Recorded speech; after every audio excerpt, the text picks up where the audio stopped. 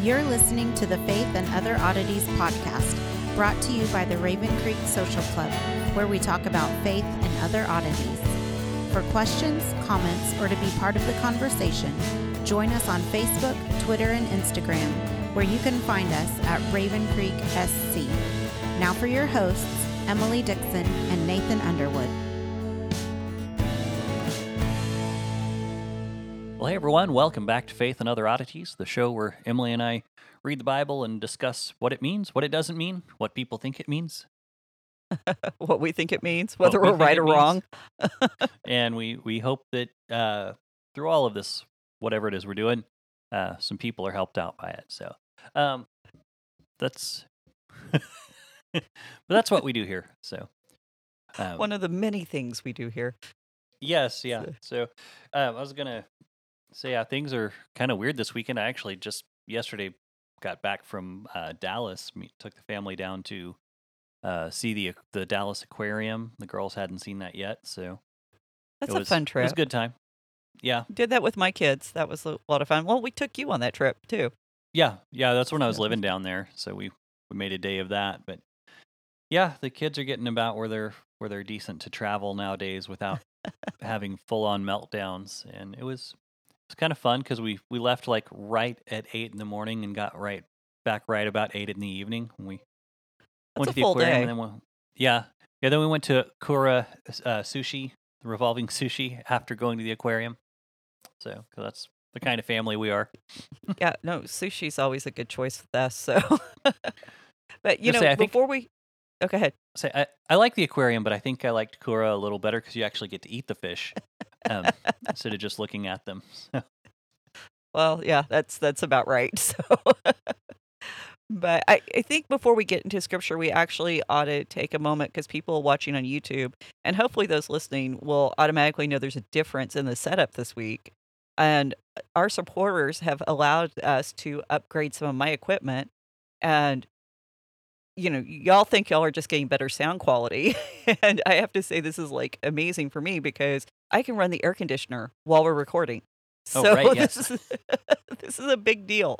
And so we appreciate all of our supporters who help us do things like this to make life better. Yes. Thank you so much. We would not be able to have the setup we do without you. So it's definitely helped us improve our sound quality, improve our studio functionality. We're not, and especially again on Emily's end, where the last few episodes in the middle of summer, she's been in there roasting because she has to turn the air off. So the microphone she has now rejects a little more sound, a little more background noise. So she doesn't have Yeah. to bake while we're doing a show. It's kind of nice. Well, the last episode, you got the whole frog concert. So, we won't have nearly as much of that. So hopefully people won't feel too deprived on that end of things. Yeah, fair enough. So, well, but getting all that out of the way, I think we should probably get rolling. You said we're in 2 Samuel 15, starting in verse 30. Yeah. And because we kind of did a little teaser, I thought we were actually going to get to David's flight to Mount Olive last week, and we didn't quite make it. We ended with the story about Abiathar and Zadok appearing with the ark and David sending it back home. And so we're going to pick up in verse 30 because David's going to continue his trek, and we're going to meet a lot of people. We've already met most of them, well, about half of them. We still got a few more to go. And the importance of each of these individuals is they reveal something about the political atmosphere within Israel at this time. And they show us what's going on within the kingdom beyond just Jerusalem. Because I think one of the things we need to bear in mind is there's no TVs at this point, there's no radios, Facebook is non existent. So things could be very, very localized in their impact and take many years to actually unfold within the rest of the nation. And so we've got this intrigue going on within the city of Jerusalem itself, but the rest of the nation hasn't caught up to what's going on. There could still be parts of Israel who are totally unaware of Bathsheba and Uriah and what occurred with them. So we need to stop and think about the fact that David's popularity within Jerusalem and his effectiveness within that city are not the same as what was going on in the countryside and the hillside. And so we're getting some insight into that, and we're going to be getting into some passages that show us that the kingdom is still very divided because David, even though he's the king, Saul had great support within the kingdom before he arrived. And so as we move into chapter 16, we're going to see how that's still a factor despite all the great things that David has done at this point. And I think we forget about that as readers of the Bible because we know what was wrong with Saul. We understand that Saul was not an appropriate king. But if you're living in Jerusalem or, Israel, because Jerusalem wasn't even the capital when Saul was king, if you're living in Israel, the idea that the previous king might not have been as great as you thought he was, the king that God anointed and appointed to lead the nation, that's got to take a major paradigm shift and perspective shift that a Hmm. lot of people have difficulty with. And you can think about American politics where we have presidents, okay, they 4 terms, and, whatever party their president is elected, whenever it's the next time and the other party's president gets elected, how often are we hearing now, not my president, from either side? And Right. so, if we're having this big of difficulties turning loose of a leader that's only been in office 4 years, think of how hard it would be when we're talking about leaders that rule for a lifetime. Hmm. Hmm. So, you know, trying trying to find some way for us to grab hold of this and turn it into something we can understand and relate to. Sometimes, the examples I can provide fall short, but I think that one kind of works. So, Yeah, I think that's pretty clear. Yeah. so yeah. So verse 30, again, chapter 15 in 2 Samuel.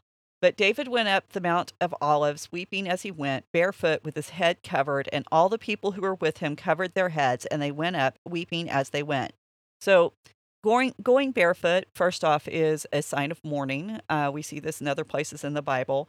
And this mountain, Mount Olives, what's very interesting is when we're talking about it in relationship to a specific person, when we have an actual proper name applied to it, we only have 2 people, and that's David and Jesus.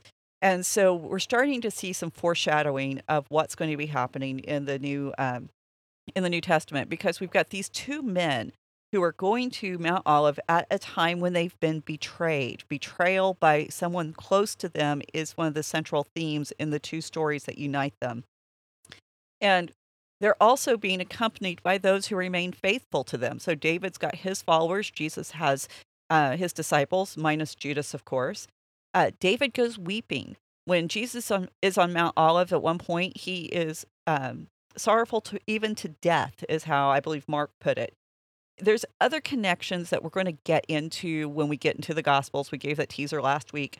But what we should note is that Mount Olive is where the rejected king goes until the throne can be reclaimed. So we have this immediate connection that in the overarching theme that I don't think we can really miss if we're paying attention. Now, of course, when Jesus returns to Mount Olive to reign over the earth, his throne's going to be established forever. And so once again, we see this how he's a great king, but he's never going to be greater than Jesus himself. And we also see how Jesus participates in the experiences of humanity. And he's not above that or beyond that. But it's David's flight to Mount Olive that makes the prophecy in Zechariah so powerful. And I want to just read part of this verse so you can kind of get a glimpse. And it's Zechariah 14:4. It says, "On that day his feet will stand on the Mount of Olives that lies before Jerusalem on the east. The Mount of Olives shall be split in two from the east to west." Now, this is part of the description of the day of the Lord, the day when God establishes his reign on earth.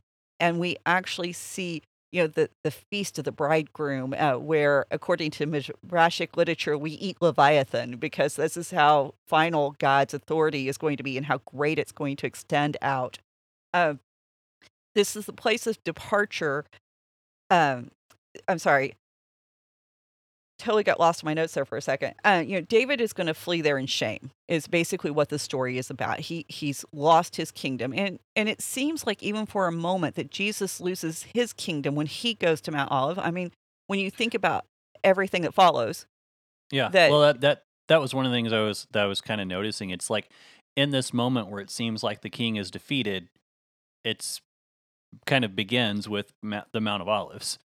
exactly, and that's what this part of the story is about: is will God's king be defeated? And we're having that foreshadowing in David, and when Jesus arrives, and even his ascent from Mount Olive in the final days, that in the final days of his earthly ministry in the first place, there's a great theological and political statement here. And when his reign is being reestablished, again, that theological and political statement is being restated that Jesus is greater. And so David will return from Mount Olive, and he will regain his throne, and of course Jesus will too. But this is a really good example of why we have to know these Old Testament narratives. We can't discount what's written in the Old Testament as irrelevant, because when Jesus was on this earth, walking on this earth, and he chose Mount Olive to be the central location of so much of his ministry, the people listening to him and following him, they would have got it. They would have known it. And I think we forget sometimes that Jesus' audience didn't think that the Old Testament was irrelevant. Knowing the Old Testament and the narratives and the stories within that is part of how they maintained their national, ethnic, and cultural identity through the Babylonian exile, Hmm. through the Roman occupation. It's where they derived their principles of worship. And it was so central to their identity that they had to know these stories in order to know who they were so they could survive. And we Christians, we don't have that same fervor for knowing scripture that the Jewish people would have had to have had. Because in Judaism, you don't get to practice it one day a week like so many Americanized Western Christians get to do. Oh, I go to church on Sundays, so therefore I'm a Christian. And nowadays, there's people who don't even go to church on Sundays and claim they're Christians. They just know they're Christians because they're not anything else. But in Judaism, that religion really defines your entire being. I mean, it rules. Even today, people still practicing what Judaism is today. Everything in their life is ruled and governed by the principles found within the Old Testament. And so, we're talking, how they cook, how they eat, how they dress, their sex lives. All of these things are still very much rooted in these Old Testament stories.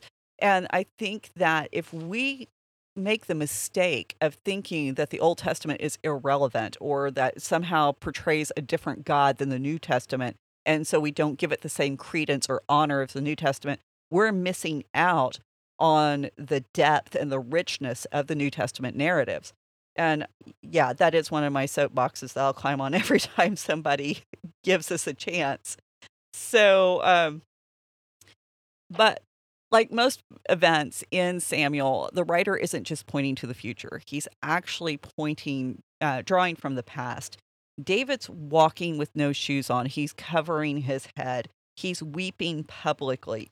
So if we backed up to chapter 15 and chapter 13 and read verse 19, we would see, and Tamar put ashes on her head and tore her long robe that she wore, and she laid her hand on her head and went away crying as she went.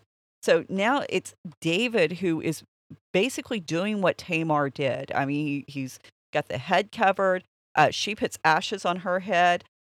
He changes his appearance. He adopts the garb of a mourner, and he's the one crying publicly in the streets.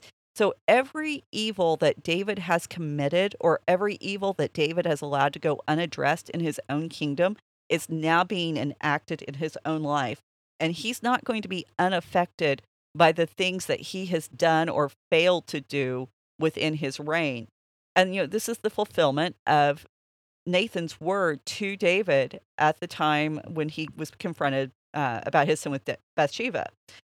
And what I find to be so interesting in this is even as we move forward, even though Tamar's name isn't mentioned, she's still very much a part of the story. We still feel her influence when we look at the way the words are used within the text. So we're going to see another example of that here in a minute.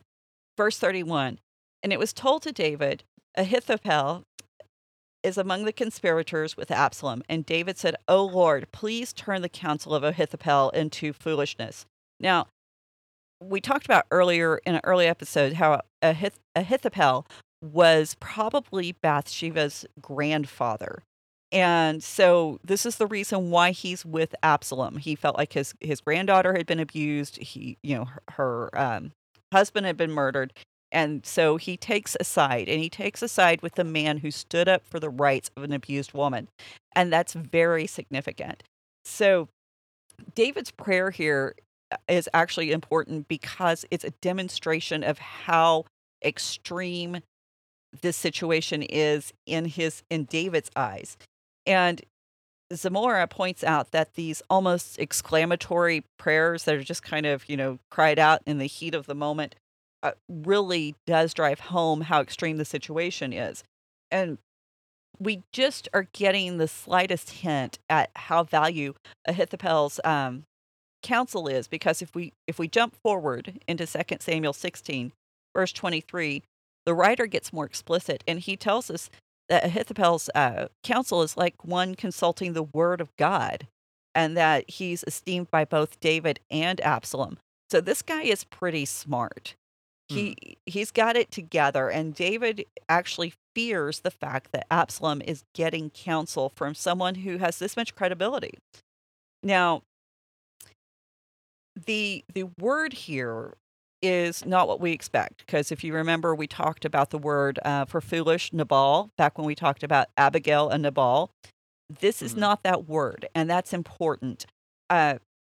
The word here is sakal, which isn't your general word for foolishness.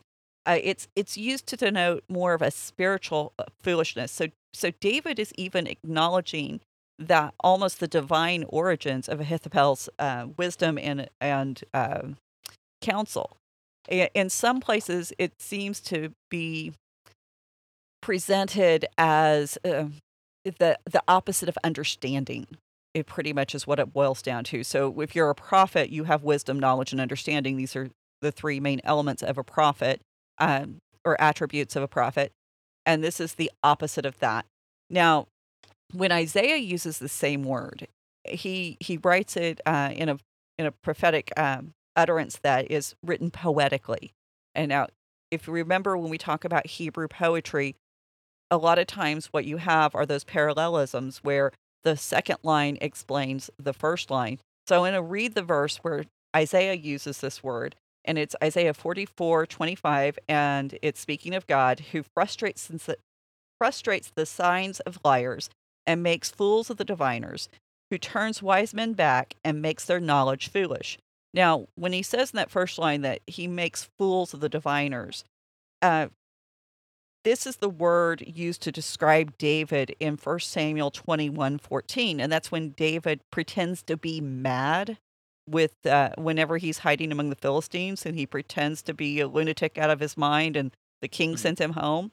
So the first line is not just foolish, but mad. That it's mad lunacy. It's something beyond just being stupid or crazy. And so the second line, where it says makes their knowledge foolish, this is our word in our passage here in 2 Samuel 15. It's sakal. And so there's this equivalency between foolishness and madness that the writer of Isaiah is saying is going on with these two words. So if we take that understanding back to David's prayer, and this is that first rule that we follow, that Scripture interprets Scripture. So the Scripture here is telling us, if you take this principle back and you see how the word's used in Samuel, now David's not just saying, may his counsel be turned to foolishness, may it be turned to madness. May it be something greater than just, something ridiculous or off the wall, but it is just completely beyond any kind of understanding or wise counsel. So now here's something just as I was reading through that I thought of on this was it makes me think of the event with Ahab for Hmm. one. When God's consulting the divine council and uh, says that he sends a spirit to be a lying spirit in the Hmm. prophets' mouths. Um, so there's that. The other thing that I kind of think of, and this is especially pertinent to um, what you just said, that you have I haven't said his name out loud. Ahithophel. Ahithophel. I need to practice all the names before we go on. Right. Um, but Ahithophel, you were talking about, he's siding with the guy who stood up for someone who was abused. Hmm. And now that's a good thing. It Right. seems like a good thing, except in this instance, because Hmm. there's other factors going on that we may or may not know about. But so, and this is also where it kind of relates to Job, because we would kind of think that there's this moral quandary that God's put himself in if he's backing David. The same way that Job goes, man, you're treating me unfairly. You're treating me Hmm. immorally, unjustly. And God says, well, no, I'm ruling the universe with wisdom, Right. in his wisdom that we don't understand. So I kind of see a parallel with that as well. Kind of And the then opposite something side of the else. coin. Yeah, well, there's that, but it's not the opposite side of the coin. It's basically a similar situation. Well, I guess it is kind of the opposite side, but it's kind of the human actor in this going what they think is wise, but Hmm. God's doing what Right. is wise in His eyes, and that's something that So a few years back, I worked for, I don't know if I mentioned this on the show, I may have, but I worked for a little while for a company that wrote sermon outlines for pastors who were busy doing administrative stuff and needed Yeah. a quick lesson to be put together. So which is kind of funny because now there's a whole bunch of uh, people who are getting in trouble for using other people's sermons and not citing them. So I'm not sure where that falls near. But this was not the same thing. This was Right. This like wasn't plagiarism. this wasn't plagiarism. You would actually go and purchase a lesson. That it wasn't pre-made. Like it was an outline with some study points that basically anyone who is familiar enough with their Bible should have known. But they were just Hmm. kind of put in order of like, hey, here's some easy stuff to teach on. Here's Hmm. something. If you had a crazy busy week, you could just log on and download this. It was I don't A know. jumping off point. It jump yeah, you'd have to fill in a whole bunch to get it to a full like half hour, 45-minute, 1 hour sermon, however long you preach for. But 20 anyway, minutes. Come on, man. Get with the 20 times. minutes, yeah, 7 minutes, the adult attention span. Yeah. Um, but the anyway, but Moving during on. that, I wrote a series on Proverbs, and it was I don't remember how many weeks it was. Probably have it saved on here somewhere. But one of the things that if you look in Proverbs, you find Lady Folly and you find Lady Wisdom.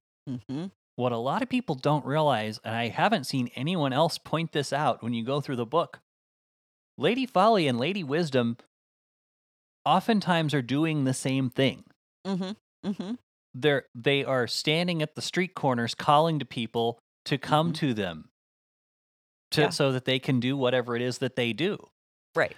And I haven't seen that pointed out in a lot of other things here. So this is you have a high what's Ahithophel. his Ahithophel. Oh my gosh, Ahithophel is doing what he thinks is wise, and it's in his human side of things. Hmm. God's doing what he thinks is wise on his side of things by Right. taking care of his anointed. And this really puts us in a really awkward place when we're looking at the text going, okay, who's really making the right decisions here? And then the Hmm. question becomes is, if Ahithophel and the Absalom are doing what they believe is right according to their best interpretation of Hmm. Torah, Hmm. but they're doing what's wrong, how much of their own mistake is God going to overlook? How much grace is there for people in those situations? And so you have a whole lot of questions that come out of a very short amount of space here. Yeah. Well, and David's sin is really a stumbling block for a lot of people today, because I hear a lot of women who have been victims of abuse saying, how can we understand David? How can we accept a God who says this guy's after his own heart? And so, there's consequences, and there's problems with David's actions, and I don't think God, obviously God doesn't let him get by without any kind of consequences. And Right. so, there's I think what we're going to see as we're going forward is, I think Absalom's heart was in the right place to begin with. I think he really felt, compassion and outrage for the abuse of his sister, and he didn't want that to go unaddressed, but he let it turn to bitterness. I mean, why Hmm. didn't Hmm. he go and talk to David and say, "Hey, Dad, you need to do something"? Why didn't he appeal to God? Because, that's one of the things I've noticed about Absalom's story is we don't have him talking to God. We don't have him praying and seeking wisdom for himself. He's consulting other people when he does start to make these Hmm. moves. And we can't overlook the victim. I don't think that is right. I think we have, multiple scriptures where it shows that we have to show mercy and compassion for victims. But if we allow our outrage to become too great, then we slide into sin. And we're going to see where Absalom does the very thing that outraged him to begin with. And he becomes the monster he was fighting against. And Hmm. Hmm. so we have to be careful not to overstep those bounds, and that's the reason why we have to trust God's judgment on this, on any kind of situation, because we have a lot of situations in our own world today where victims, I'm not just talking about sexual abuse. I mean, just victims across the board. Hmm. They need help and they need support, no matter what crime was committed against them, and we can't become the monster to fight the monster. We've got to, you know. Yeah, and I guess if you carry on, if you sorry to interrupt, but I guess if you carry on in the story, you do get into that part where it does expose the hypocrisy of Absalom, and where you get into David, and there is the repentance side of it, and the true Exactly. repentance, and so I think that you know kind of goes back to that point. But when you're in the middle of the story, you're going, oh my gosh, Mhm. what's you know, it seems incongruent, but it's also God digs deeper. He looks farther into things, and and like I said, the and I know it is a tough this is a tough thing to get around Mhm. and figure out how it is this fits into our Bible and into God's plan and into all these other things. And but I do think we have to hold that in balance. And kind of where I land with it is the repentance side of it, that there is a change, and that also we look at it that, and I think I mentioned this a few weeks ago, where if you have a worldview where repentance doesn't exist, then there's no hope for anybody. Right. And there's and just us this idea of, and like I think the double-sided sword of the self-acceptance movement, that's this is just who I am, this is just all I can be, and I just delight in that. Well, then your opinion then is anybody else who does bad things, that's all they are, that's all they can be, they just delight in that. And then there's no hope for anyone else. You can't forgive, you can't they can't repent, you can't forgive. Right. It's just Well, there's nothing to be that, forgiven. There's nothing to yeah, repent there's of. no absolution, I guess, is the Mhm. what I'm going for there. And you can't live in a world like that. There has to be some kind of mercy and forgiveness, and that's where grace comes in, and Jesus and all those Right. things. Well, and that's the thing, because ultimately what that viewpoint does, if you take it out to, if you completely adhere to that viewpoint, there's no ability to have real human relationship, Right. because there's no way for the give and take that's involved in a relationship can actually take place. Because, I mean, how do you even discipline a 3-year-old who's throwing a fit because they didn't get the candy they wanted in the checkout line? That's just who he is. That's how he was made. That's what he wants. Right. So, I Right. mean, it begins with, we look at big issues and we go, oh, well, this is totally defining a person. And then we take it down to smaller issues if we want to be consistent, and we realize if it's ridiculous for us to let a 3-year-old act this way, then it's ridiculous for us to expect it to be okay for adults to do whatever they want. And, being an adult, part of what I was trained when I was growing up is being an adult is learning to take responsibility for the decisions you make. So, Hmm. uh, anyway, before we start telling dad stories, verse 32, while David was coming to the summit where God was worshipped, behold, Hushai the Archite came to meet him with his coat torn and dirt on his head. Now, lots of stuff in this verse. I actually spent like 2 days off and on, like going into stuff because there's just a lot of good stuff. These are the verses that make me happy. So, the first point is the ark's back in Jerusalem, yet God is worshipped on Mount Olive. And so, one of the things this reveals to us is the fact that Israel is getting something right. They have realized that they don't need a physical, tangible symbol to worship God. God is available wherever God desires to be available.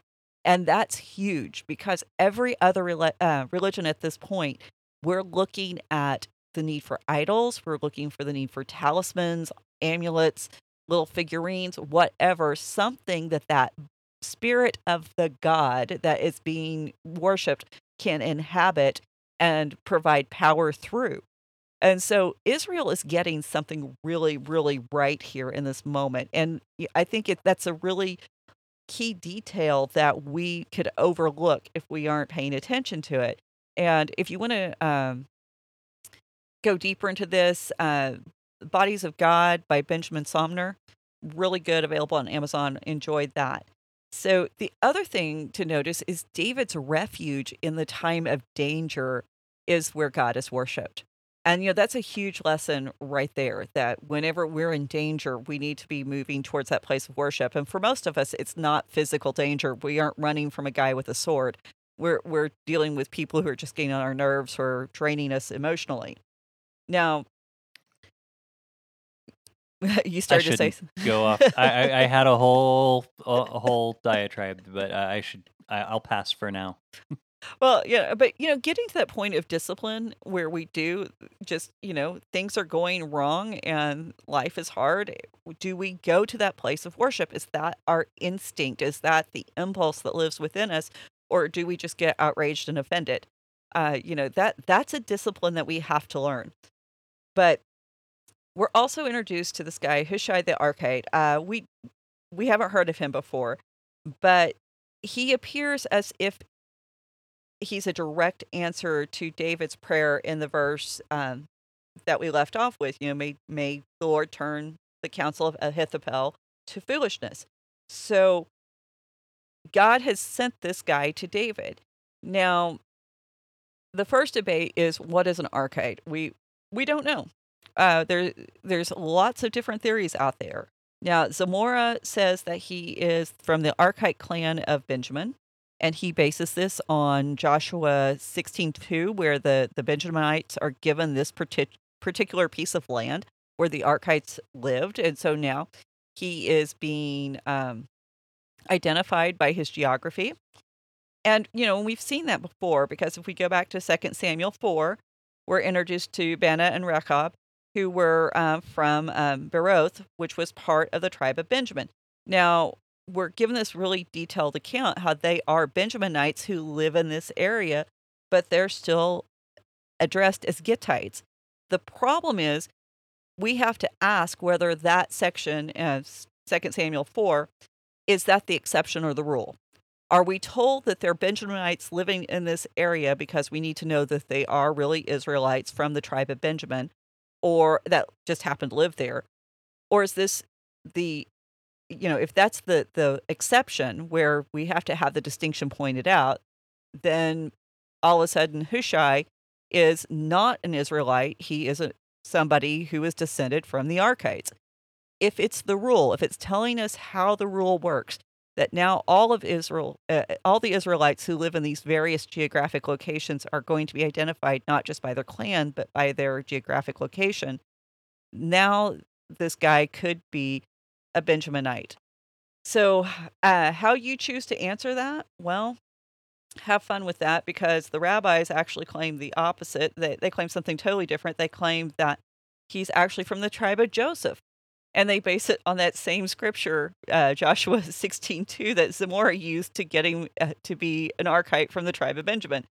And so we really don't know who he was. And I bring all that up to let you know that we have all of this confusion. Now, one of the fun little pieces that I found when I was doing research is that the CIA, and yes, that's the CIA as in the Central Intelligence Agency, has released a paper on Hushai the Archite, and they call him the first influence operative on record. So he is actually an influence operative is somebody who's placed inside an enemy camp and is supposed to give disinformation in excuse me, in order to lead people astray and to influence the decisions and the actions that they take. So David prays this prayer and God sends him Hushai, and David immediately knows what he should do with Hushai. Now, the writer of Samuel, what's really interesting about him is, in his view, faith is not an excuse to be inactive. And we see examples of that. When David had faith in God, he didn't say, "Oh, God's going to kill Goliath." He said, "I've got to get out on the field and I've got to do my part." When Jonathan was getting ready to face the Philistines, he didn't go, "Okay, God's going to wipe out the Philistines." He says, "No, I'm going to go up and I'm going to meet the Philistines if that's what God would have me to do." So when David sees Hushai the Archite, he basically says, this is God making a way for me to take an active part. And it's in this person of this Archite. So the way he approaches is significant. Once again, we've got a torn coat. We have dirt on his head. Both, again, signs of mourning, which immediately tells us this guy is loyal to David. He's upset about Absalom coming in and taking over Jerusalem. And we also need to remember the significance of these symbols as presented in Samuel. I've said it several times. The clothing itself could almost be a character in the book of Samuel. Because if we remember, we have our first torn coat in 1 Samuel 4:12. And that's when the man of Benjamin comes into the camp, comes into the city where Eli is. He's got the torn coat. He has dirt on his head. He's announcing that the Ark of the Covenant has been captured by the Philistines. Eli's sons are killed that day. Eli dies that day. And God is effectively taken into exile because the ark is taken on this tour of the Philistine cities. So right there is our first announcement of the clothing. And it is when Eli ceases to be the spiritual leadership of Israel. The second time is in 1 Samuel 15:27. And it says, as Samuel turned away, Saul seized the skirt of his robe and it tore. Now, this is when Saul had kept King Agag alive. You know, he was supposed to kill him and supposed to kill everything that belonged to the Amalekites. And God said, nope, this is not how it's going to be. I reject you as king. And when Samuel delivered the word that Saul was rejected, so we have this change of leadership again, he reached out and grabbed that coat and tore Samuel's coat. The third time is 1 Samuel 24:4. And that's when David cut the robe, the corner of the robe from Saul's robe. And this is, again, a reenactment, an affirmation of what Samuel had said to Saul earlier. And it was supposed to mirror, the two accounts were supposed to mirror each other, where the corner of the robe gets torn. The fourth time, the 2 Samuel 1:2, and it says, on the third day, behold, a man came from Saul's camp with his clothes torn and dirt on his head. And when he came to David, he fell to the ground and paid homage. So this was the Amalekite who was bringing the news that Saul had died. And remember, he even claimed that he had killed Saul because Saul was already dying. So again, related to that change in leadership. The fifth time is 2 Samuel 13:19. And again, where that verse was Tamar, where she's got the torn robes, the dirt on her head, and she's crying in the street. So here we are at the sixth time where we have torn clothes in the book of Samuel. Now, obviously, some of the the accounts are more closely tied than others, but they're all related, and they're all related to a change of leadership. Eli no longer being the priest, Saul rejected as the king, David replaying Saul's initial rejection, Saul's death so David could become king, and Absalom now taking the throne from David. Now, if we aren't paying close attention, our first response is, well, Tamar doesn't really fit. She doesn't really belong to this change in leadership theme that we've got going on with the torn clothes. But that's why we have to make sure we read Tamar's story as part of the narrative. We can't just set it aside as a one-off event that has no tie to the rest of the story. And so often, excuse me, when we have these very disturbing accounts in the Bible, that's what we have a tendency to do. We'll read up to that chapter, then we set it aside. We skip over it. We don't include it in our Bible studies because it's too much, or we pull it out and we study just that story alone without putting it within the narrative context.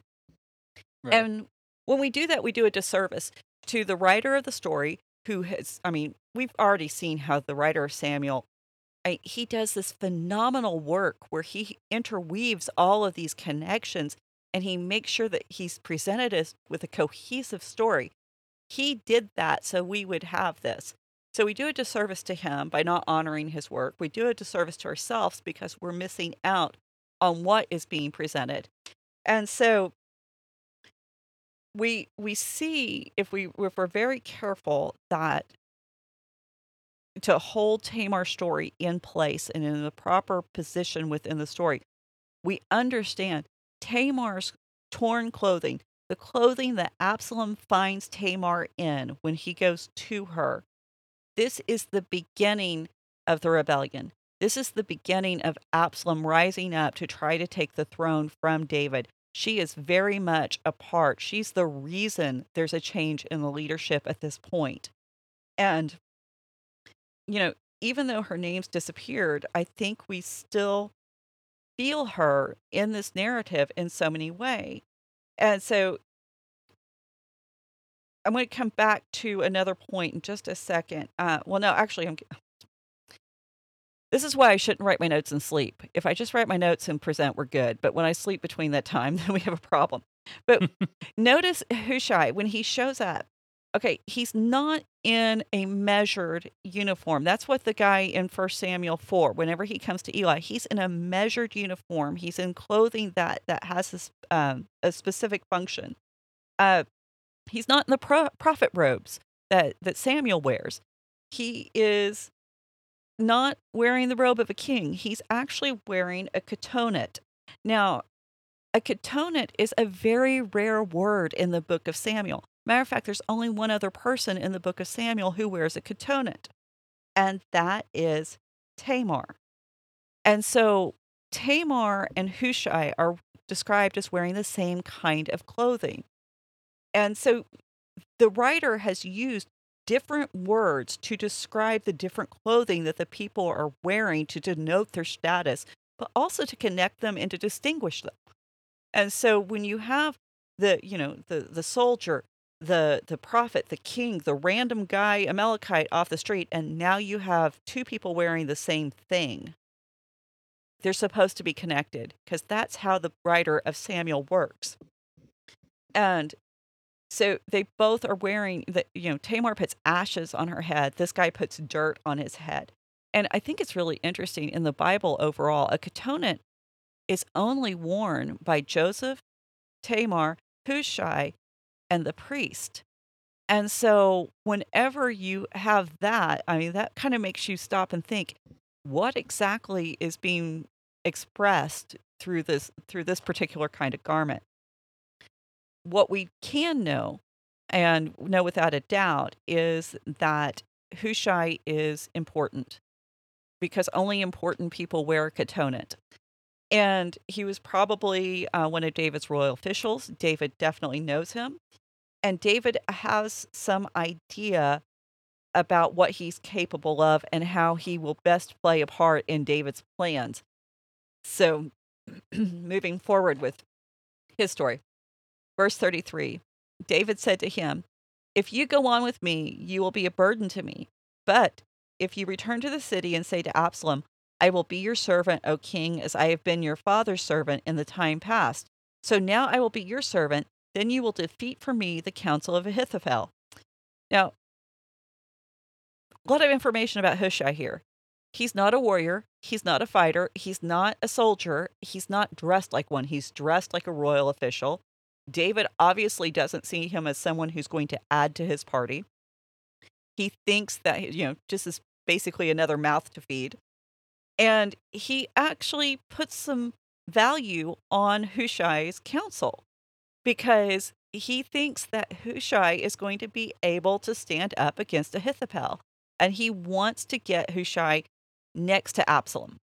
And so this is some really great court intrigue going on here that's more fitting for what we might think of,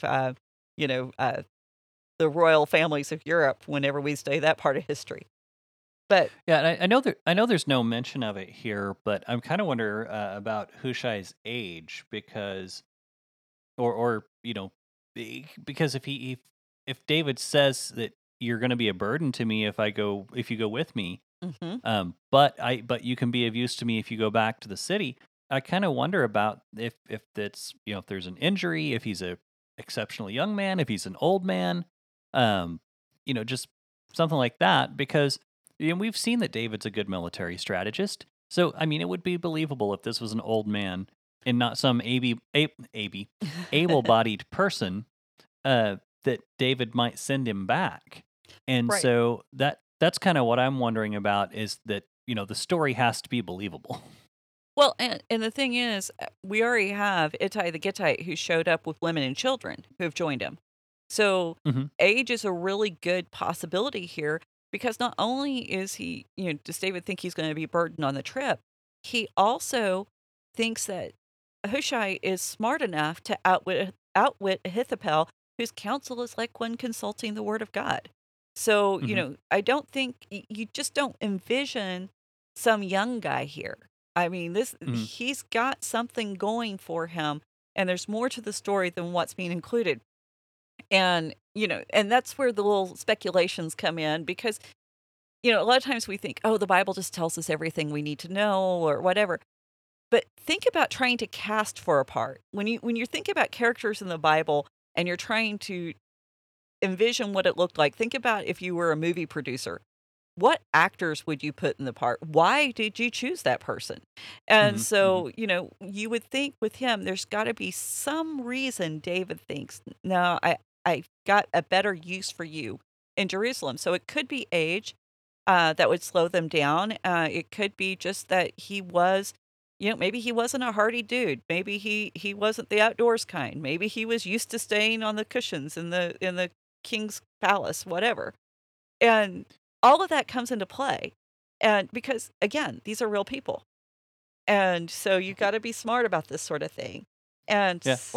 Or what was David being strategic here, or was the guy going to be a burden? He's like, I got an extra special mission just for you, and it just happened to work out. It's like the God's funny that way. A lot of times, whenever I think I'm, just being cute, he's like, "Oh, okay, let's show you what I can do with this." So, So uh, this is where you really wish you could be in on the conversations and see what was going on to hear how a lot of this stuff was delivered. exactly. So, I've got a cat trying to play with cords. Okay, so, but what I find to be interesting about this is we also have another throwback here because David is asking Hushai to pretend. Well, we've already had two accounts of pretense. Amnon pretends to be ill because Hmm. the wise man told him to. Then Joab tells the woman of Tekoa to pretend to be in mourning. And so we have this third use of pretense within the scripture where people are trying to get what they want. And so, with Amnon, obviously, it is completely condemned. With Joab, there's kind of that fuzzy, there's no implicit critique, but there's no implicit approval of what he does either. And now here's David, and we see this as being part of God's plan. And so you see that, like you were talking with Lady Folly and Lady Wisdom, where we have the same actions, but they're only being differentiated by the motivation for them. Why are you doing this? And so I think that's kind of interesting. And Hushai, I mean, he's playing a dangerous game here because Absalom, if he catches on to what Hushai's doing, I mean, it's death. I mean, just kill you now. I mean, that's not a problem in this day and age. And we already saw that Absalom, he's not afraid to kill people. And Hmm. you know, if Hushai says the wrong thing and seems disloyal to David, then he can be killed on the grounds of treason to David. And Absalom, how dare you betray my father? Or if he is seen as not being loyal to Absalom, he can be seen guilty of treason of the new king.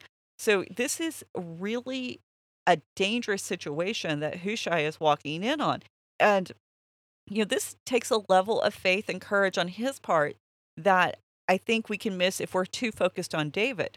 I mean, these people who are with David are taking their lives into their own hands. They're trusting David and they're trusting God too.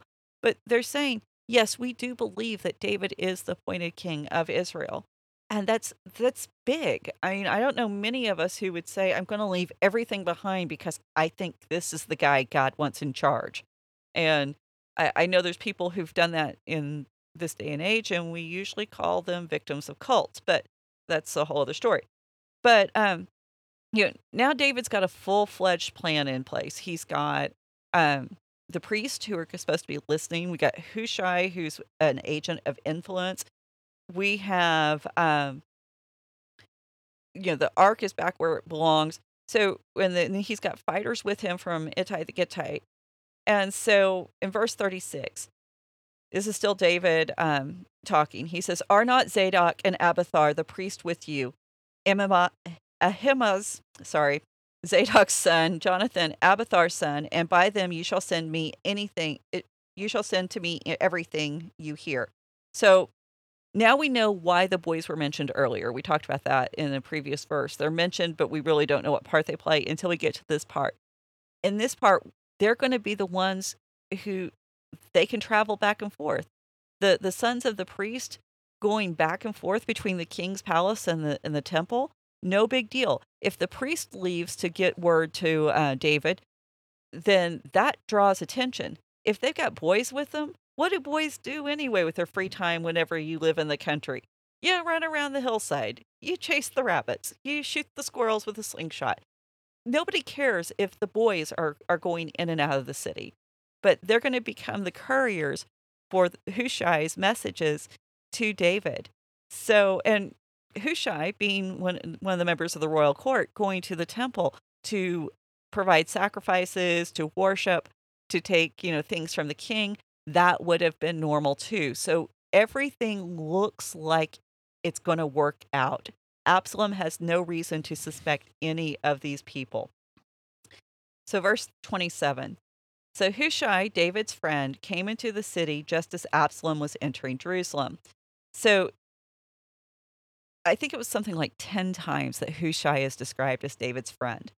However, it's not the typical word for friend. It's like a one-letter difference. And because of this, Arbanel, one of the medieval rabbinic commentators, he says that it is a title or a position within the court, that basically a friend of the king would be someone who gives the king wise counsel and someone who the king could confide in. But there's some debate here because Zamora points out in 2 Samuel 16:17, David is Hushai's friend as well, and that's the typical word for friend. So there seems to be, maybe there was like a royal court position for somebody who's a friend, but then there could be with the second where David is Hushai's friend and Hushai's not just David's friend, that there is a relational aspect to Hushai and David. And so, where are we at? And, I made the note here that, this is one of those times that I think we could kind of miss the forest for the trees because we could get caught up in the grammar and the rules and the vocabulary and all of that. The truth is, this guy left Israel in torn clothing, dirt on his head, basically announcing to the world, I am grieved that David is off the throne. I'm grieved that Absalom's taking over. I'm going to follow my king because I'm loyal to him. So Hmm. whether or not the vocabulary holds up, big whoop. We know Hushai is David's supporter, and that's the important bit of information. Now, we do have a little bit of a clue on the timeline here because Hushai enters Jerusalem as Absalom does. So he makes it back in time to change his clothes, wash his hair, and act like everything's okay.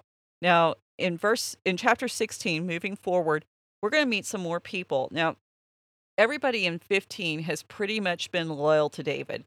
We like them. We know where they stand. They've stated their intent.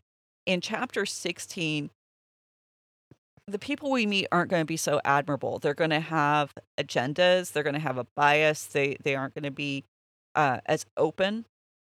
And this is where we begin to see that division within the kingdom that I was talking about at the beginning of the episode. And so what they do is they begin to tell us Israel isn't as cohesive of a nation as we might have thought that they were.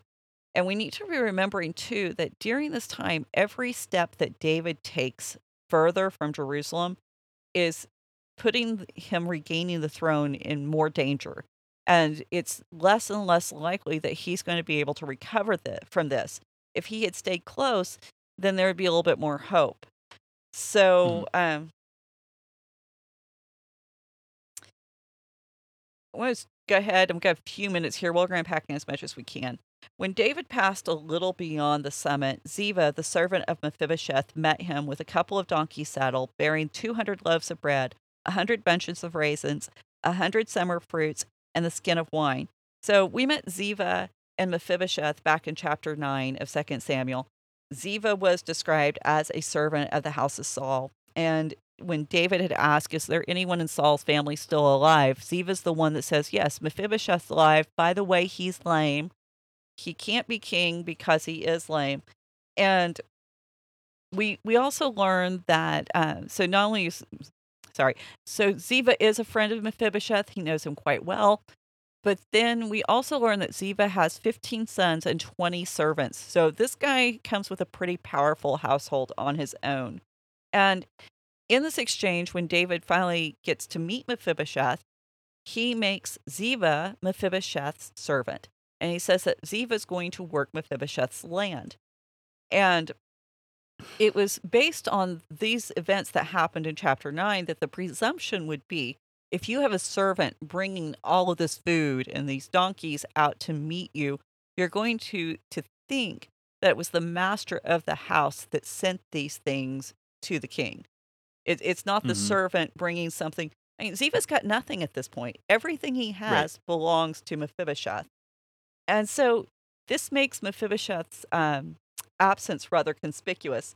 And now we know the obvious answer. The obvious answer is Mephibosheth is lame. He's lame in both his feet. He can't walk. This is not a guy you take on a road trip when most of the road trips involve walking. And so the thing But is, Ziba showed up with donkeys. he did. Well, Chef could have ridden one of those possibly. and that actually brings up a good point because notice everyone in David's party, they're on foot. Okay, so if you live in a city within Jerusalem, where do you keep your royal horses and stables and stuff? Outside the city. They've got to have a place to graze. So David's family hadn't even had a chance to gather up their own mules and horses to ride or even their camels. So this is why they're on foot. Now, why could Ziva bring donkeys? Because he served Mephibosheth. Why would Mephibosheth have donkeys? Because he's crippled. He's lame. He needs these donkeys in order to get around. He would have had them for even a short trip across the city. And so when Ziva steals the stuff, and I'm, giving away the plot here a little bit, when Ziva takes the stuff from Mephibosheth, he is literally taking what Mephibosheth needs to survive, what he needs to Mhm. function with every day. So we're getting some insight into who Ziva is right off the bat. And it's going to be even more obvious as we move forward. And so I love the fact that, these little details are in here, because when you stop and put everything again back into context, then you begin to understand that the writer is giving you a lot of information in a very small space of time. Now, I did want to comment real quick, and we'll just wrap up here. But if you notice, the list of foods is very similar to what Abigail brought to David. And so Mhm. the fact that you've got this similarity is good, because what you wind up with is you begin to see that David can actually be swayed by food. He is definitely a man of great appetites on many different fronts. So anyway, let's wrap it up there, and we'll Okay. come back next Yeah, week seems and like continue. yeah, seems like a good place to break. Well, yeah, the plot here is just nuts. So, I mean, Absolutely. and I highly suggest. I actually I listened to this a couple times today as a refresher, just to get me back into it. On the YouVersion Bible app, it has where we can play it. Just listen to it so you're not distracted by the verse breaks and things like that.